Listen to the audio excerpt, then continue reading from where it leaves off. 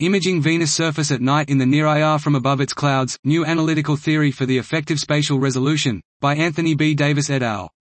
There are a handful of spectral windows in the near IR through which we can see down to Venus' surface on the night side of the planet.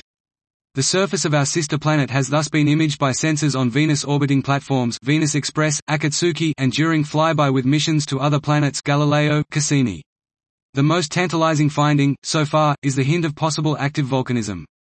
However, the thermal radiation emitted by the searing circa 475 degrees Celsius surface of Venus has to get through the opaque clouds between 50 and 70 km altitude, as well as the subcloud atmosphere. In the clouds, the light is not absorbed but scattered, many times. This results in blurring the surface imagery to the point where the smallest discernible feature is roughly 100 km in size, full-width half-max FWHM, and this has been explained using numerical models.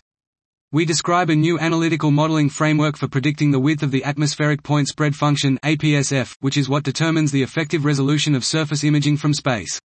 Our best estimates of the APSF width for the 1 to 1.2 micron spectral range are clustered around 130 km FWHM. Interestingly, this is somewhat larger than the accepted value of about 100 km, which is based on visual image inspection and numerical simulations.